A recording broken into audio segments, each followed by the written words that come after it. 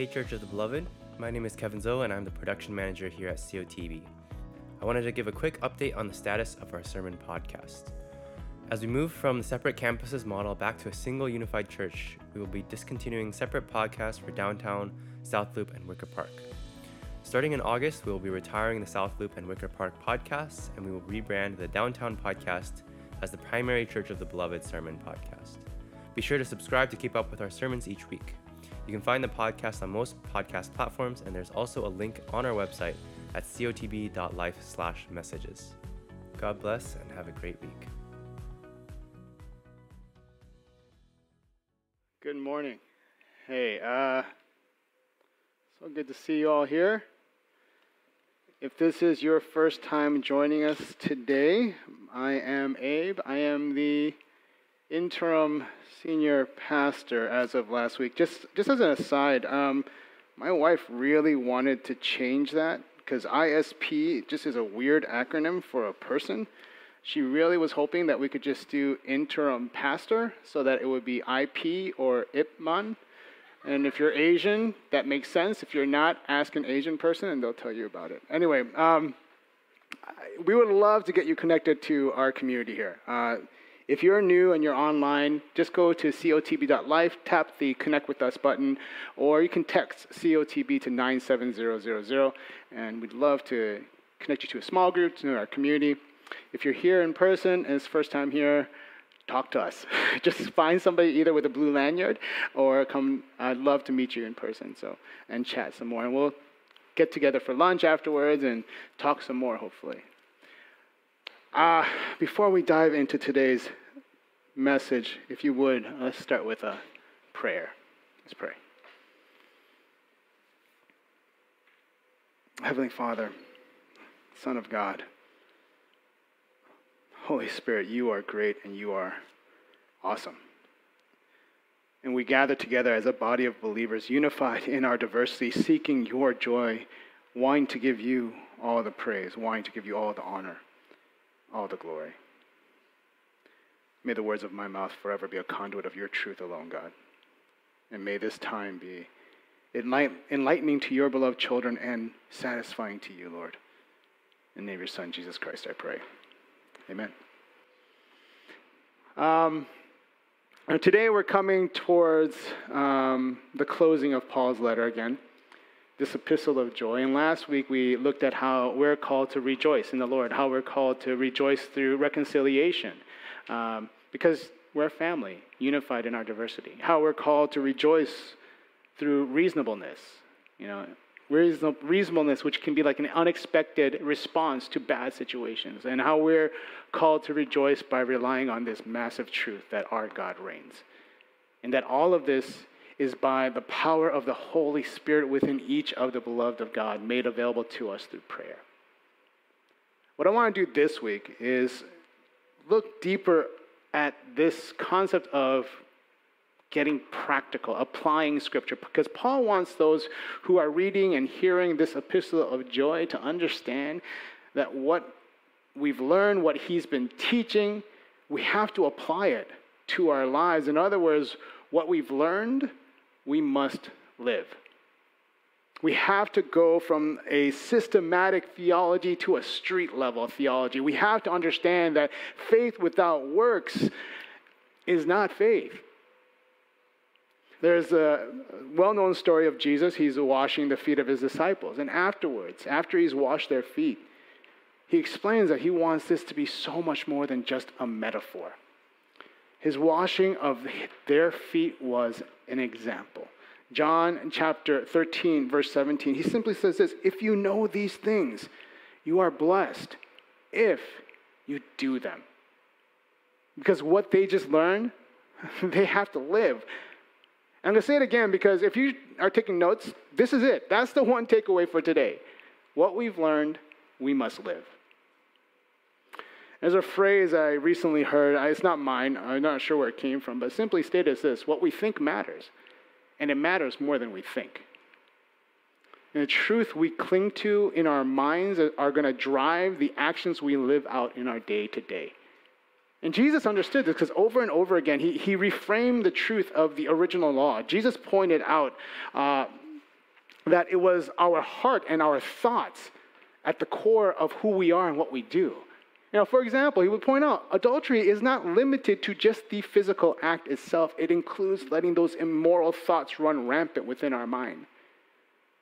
One of my favorite passages in scriptures is called the Shema, or hear in Hebrew. It's from Deuteronomy chapter 6, verse 4 and 5. And simply stated, it goes like this: Hear, O Israel, the Lord our God, the Lord is one, and you shall love the Lord your God with all your heart, and with all your soul, and with all your might. It's a call for us to love God with everything we have. It's a prayer that the Israelites of old would repeat every single night. And Jesus quoted this passage when he was asked the question, what's the greatest commandment? And he responds by saying, love God and love those created in God's image. All right? But if you turn to Luke chapter 10, you'll notice that Jesus he clarified the Shema. Because in Luke chapter 10, verse 27, it says this: He answered, love the Lord your God with all your heart, with all your soul, and with all your strength, and with all your mind. He added and clarified. Because what we think matters, and it matters more than we think. What we think will drive what we do. What we think will inform how we love. What we think will show the world around us who God is. And Paul understood this too. So he wants us to understand that what we need to think about the right things, dwell on the right things. And we need to think on right things if we want to focus on the things that he's emphasizing. Those are the right things that he wants us to learn from him. And by doing that, we can live what we've learned. So what is it that Paul is hoping we'll learn that we might dwell on? Verse 8, reading from the Christian Standard Bible, it says this: Finally, brothers and sisters, whatever is true, whatever is honorable, whatever is just, whatever is pure, whatever is lovely, whatever is commendable, if there is any moral excellence, if there is anything praiseworthy, dwell on these things. I'll say this: if you've grown up in the church or around the church or near a church, you've probably heard this verse before. It's probably familiar to you. And as a kid, I remember I had to memorize it growing up. We have these 6 pretty familiar whatever is statements, whatever is true, honorable, just, pure, lovely, commendable. And what I want to do today is spend just a moment looking at each of these to get a better sense of it. But before I do, I want to start with that first phrase, whatever is. Because we live in a very polarized world today. A place that's full of anger, full of people shouting at each other, not listening to each other. Whether you're a Fox News devotee or an MSNBC junkie, all you often hear are like-minded voices. There's a movie that my wife and I watched recently, Social Dilemma, a documentary on the algorithms used by social media to suck you deeper and deeper into your own spiral, feeding you more and more content based on the content you're already watching or consuming, putting you deeper and deeper into your own echo chamber, dividing us even more as a result. And I mention this because ultimately, individuals in society, in our society, have been entering into their own bubbles where they are only hearing themselves, only hearing like-minded opinions, sometimes drowning out truth and definitely blocking out a diversity of opinions. I will tell you this: I am not going to say it was better back in my day. It wasn't. It was just as bad. Most people don't like hearing opposing opinions. They never have. Most people don't like being proven wrong. They like being proven right. They like having other people agree with them because it's easier, it's comfortable. But I think this is exactly what this passage is not saying. Because that phrase, whatever is, I think it's quite intentional on Paul's part. Paul didn't write this. He didn't write, think about the stuff prophets are teaching you about truth. Now, he didn't write, just dwell on the honorable things that your pastor teaches you. No.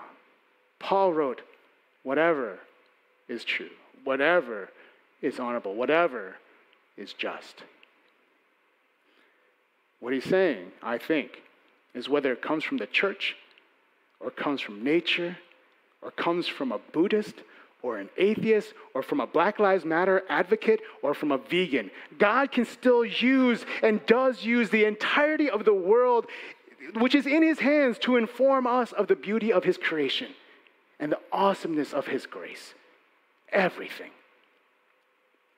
There's a favorite quote of mine from an old youth pastor. Honestly, it's the only thing I can remember that he ever taught me. But he said this to me all the time: God can still draw a straight line with a crooked stick.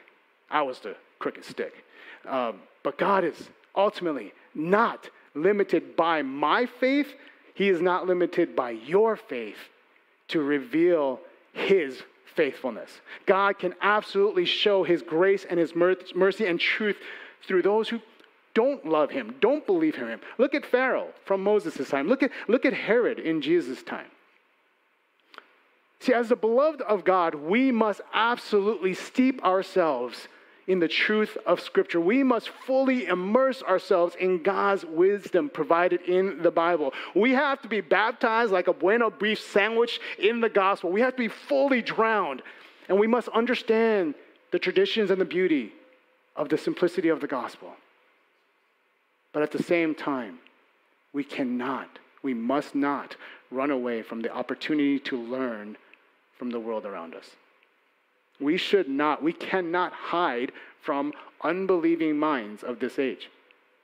Because really, by listening to other voices, we have the opportunity to discern wisdom regarding so many different things about truth, about social justice, about the environmental protections in light of global climate change. We cannot insulate ourselves from the reality of this world. But rather, we got to look at it. We must look at the world through the lens of the gospel. Because we must be in this world, not of it, so that we can be a blessing to this world and to the creator of it all. To summarize that one point, in other words, do not assume that all these good things that we should dwell on the truth, what's honorable, the just, pure, lovely, commendable, do not assume that these can only come from other Christians, can only come from this church, can only come from, definitely not just from me. Do not limit our Heavenly Father like that. Because God can and God will lead you to his truth from anywhere, from anything, from anyone. Whatever it is. Now, what I want to do is take a look at these 6 things that Paul listed, because ultimately what we've learned and what he's teaching us, we have to live. And the first one is whatever is true. Ephesians chapter 6, verse 14, Paul writes this. He says, stand therefore with truth like a belt around your waist. Truth holds everything up. Truth keeps it all together. When truth is no longer gone, when the belt is gone, you're exposed and you're vulnerable and ashamed. And here's the thing. We're not simply talking about the truth of the love of God. We're not just talking about truth of the gospel and Christ's redeeming love. Truth, absolutely. That is at the heart of it. It includes the reality of God's mercy and his grace for his beloved. But truth also includes truth. And this is where I think, at least in today's world, it's become explicably harder. See, I can say with all confidence that fake news is not a new thing. The subjectivity of reality is not foreign. It's always existed. Individuals have always tried to share skewed views of reality. There's always been people who are trying to sow seeds of doubt based on lies and misleading half-truths. But back in the day, charlatans, liars could more easily be exposed just because fake news did not spread as far and as fast as it does today. But now we have to contend with constantly needing to fact check everything. And it's tiring. But it's what we're called to dwell on. We're called to dwell on truth, to constantly seek truth. Okay. That's the first one. Whatever is honorable is the second one. When Paul says that we're to dwell on honorable things, he wants us to consider things that are noble or worthy of respect. He wants us to consider distinguished things, dignified things, serious things. Because we're talking about the difference between ending up in heaven with the Son of God and hell with the Prince of Darkness. These are serious things. the image that came in my head is this. Photos used to be a big deal. Today, not so much. I mean, you take this supercomputer that's in your pocket and suddenly you can click a zillion selfies. Photos are not that big a deal anymore. But when the camera was first invented, and even when just film was a thing like 10, 15 years ago, taking a picture was a big deal. So if you look at like old pictures, maybe parents, grandparents, great-grandparents, whatever, you'll see no one's ever smiling. They're all got these serious looks on their face. When my wife Suzette and I, we took our camera with us to Zambia. We took pictures of the local church volunteers, the children, the orphans in Zambia. And we brought a portable printer with us. We wanted to gift them with these photos. But getting them to smile, these are kids who have never seen themselves, much less seen a camera or taken a picture, but getting them to smile was nearly impossible because having their photo taken was a big deal. So they wanted to give it the seriousness. They wanted to give it the dignity that that moment warranted because we are called to consider whatever is honorable and worthy of respect. We're called to consider the serious things like that, to dwell on these things. Whatever is just. Jewish tradition or Jewish law is built on fairness. Today, for a modern example, just if you think about every single game you've ever played, from Fishbowl to Taboo to Mafia, they all have rules. And we may not like to follow them, but we do because we want to be fair. We want to be fair to everyone playing. We don't like cheaters who get away with cheating. We definitely don't appreciate the privilege of a few over the subjugation of a minority because that's just unfair. Micah chapter 6, verse 8, it says this, "Mankind, he has told each of you what is good and what it is the Lord requires of you, to act justly, to love faithfulness, and to walk humbly with our God." Within each of us is a desire and a heart to see justice prevail. The hope for Christians is that if justice does not prevail during our lifetime on this planet, that justice will prevail through God during those last days. But in the meantime, while we are dwelling here, we are called to dwell on and ultimately act on justice, whether it's fighting for the just treatment of oppressed people groups in our neighborhood or fighting for the environment or fighting for animals, whatever it is that is just. We are called to dwell on these things. Whatever's pure. I'll tell you, this one is, I think, harder for us to fight for in today's world because morality, purity, for a lot of people, it's just not a big deal. It's not worth fighting for. In a world where sexual purity, which is what this is talking about, where sexual purity is juxtaposed to instant gratification and a whatever makes me feel good kind of mentality, sexual purity, unfortunately, typically loses. One of the things that Suzette and we love doing is we do premarital counseling. We've been doing it for years now, but the topic that is the most uncomfortable, at least for me, and probably for her too, it's uncomfortable for both of us, is sex. I'm not going to spend the time dissecting the emotional and psychological baggage associated with my inability to comfortably discuss somebody else's sex life. I'm sure as therapists could probably make a lot of money helping me through that. I'm not going to do it.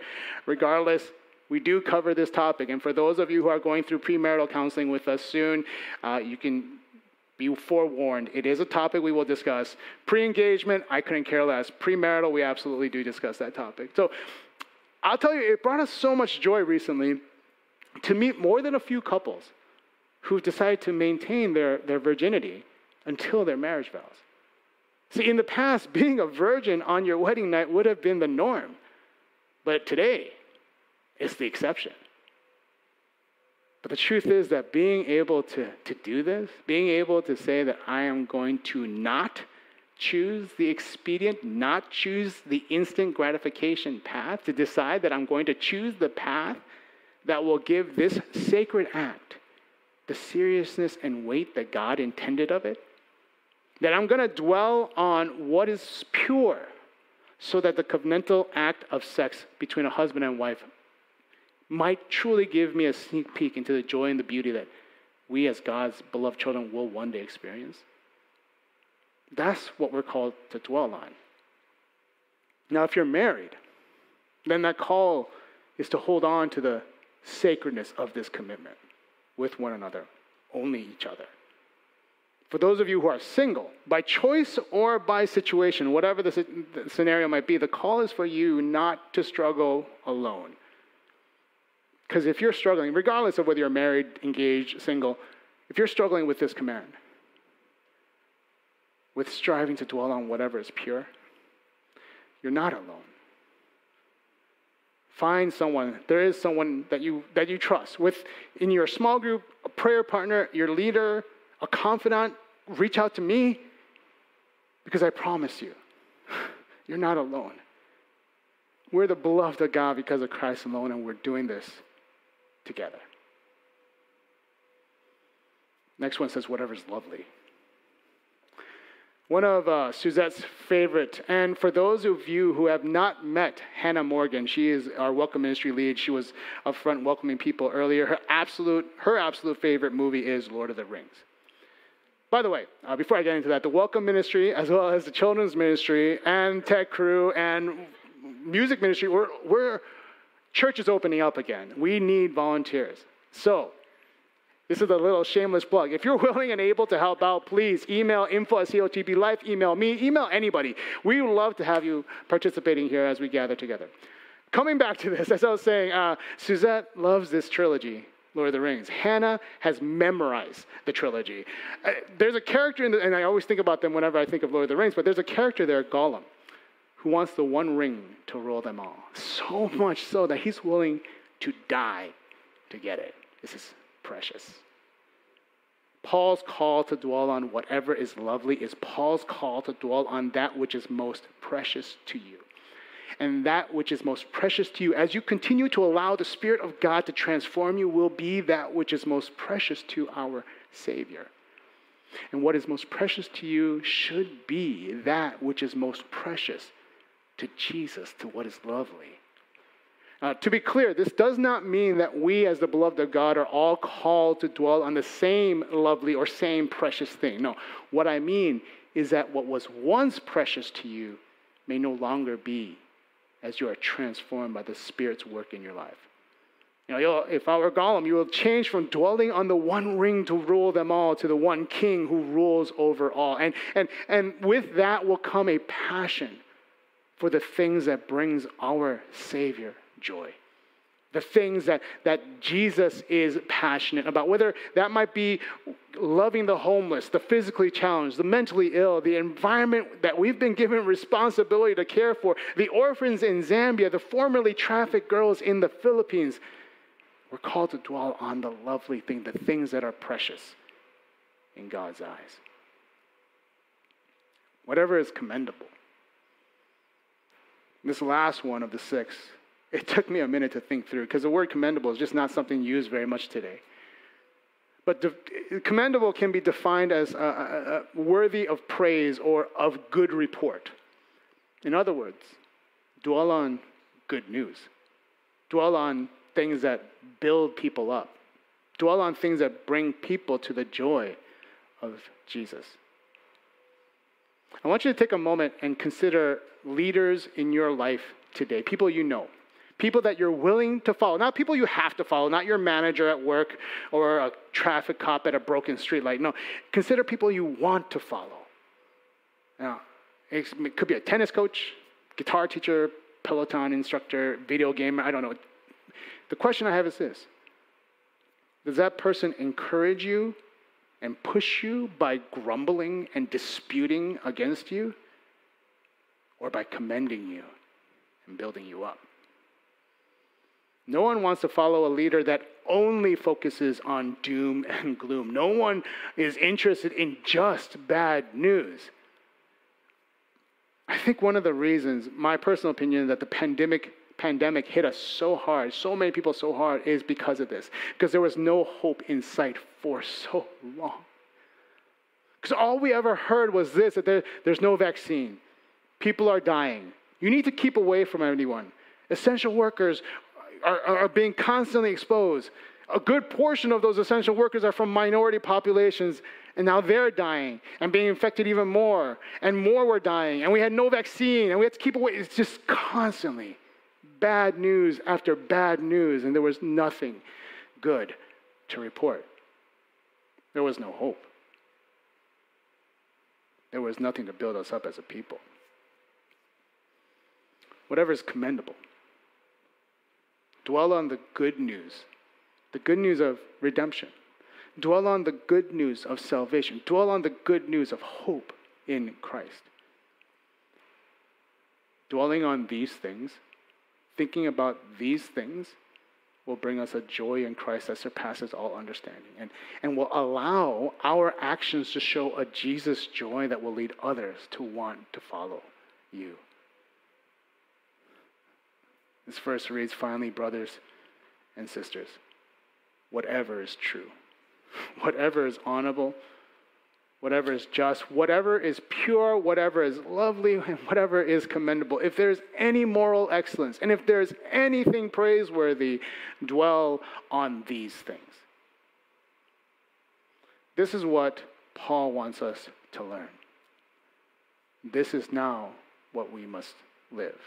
Because verse 9 says it very straightforward.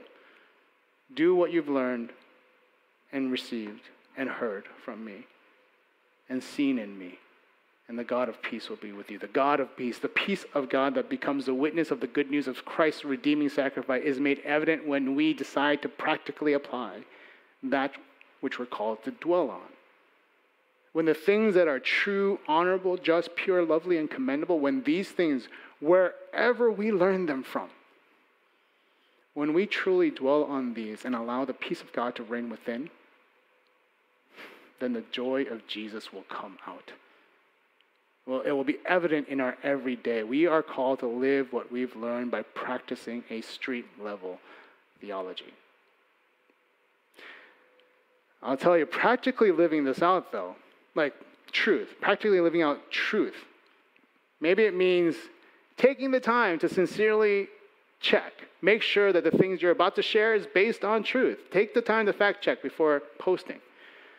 Practically living out, dwelling on honorable things could mean not watching or watching something other than TMZ or whatever gossip show there is now. Practically living out justice. It could mean taking the time to intentionally seek out organizations or opportunities to assure equity for minority groups in all things, from housing to jobs to education to access to resources. Practically living out purity could mean maybe saying to your significant other, I think we need to stop. I tell you, I don't know. I honestly am not sure what living out what we've learned will look like for you.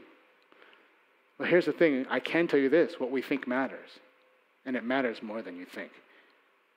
And as you dwell on truth, as you dwell on the honorable things, the just things, the pure things, the lovely things, the commendable things, the things that are worthy of praise in the eyes of God, then living out what we've learned becomes so much easier.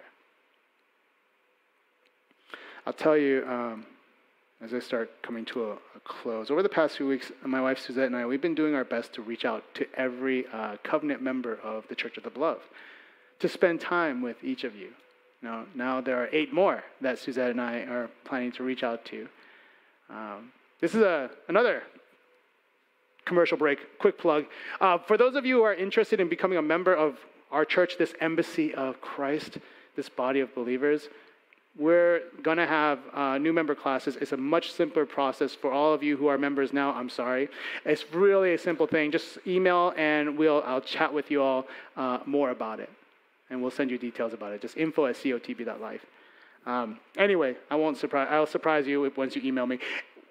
Whether it's over a cup of coffee or a meal, Suzette and I are trying to get together with every one of our members of this growing church. Because after nearly a year of 2 out of our 3 campuses, downtown and South Loop, having no pastor to provide care or shepherding to the congregation, it's been, and not to speak poorly of Pastors Brian and Steve, they did so much in their time serving as campus pastors, and I'm so appreciative of them. But as the interim pastor for our one church, no more campuses, just one family.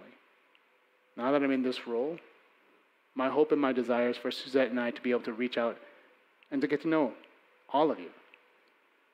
Because what we've learned, we want to live too. And we want to live out what we've learned by taking the time to live with everyone at Beloved. And I hope you'll consider doing the same with this family, with the beloved of God, because of Christ alone. Because living what we've learned is just a whole lot easier when we do it together. And it's a lot more fun too. I'm going to ask the band to come up. We're going to go ahead and close with a word of prayer. If you'll pray with me.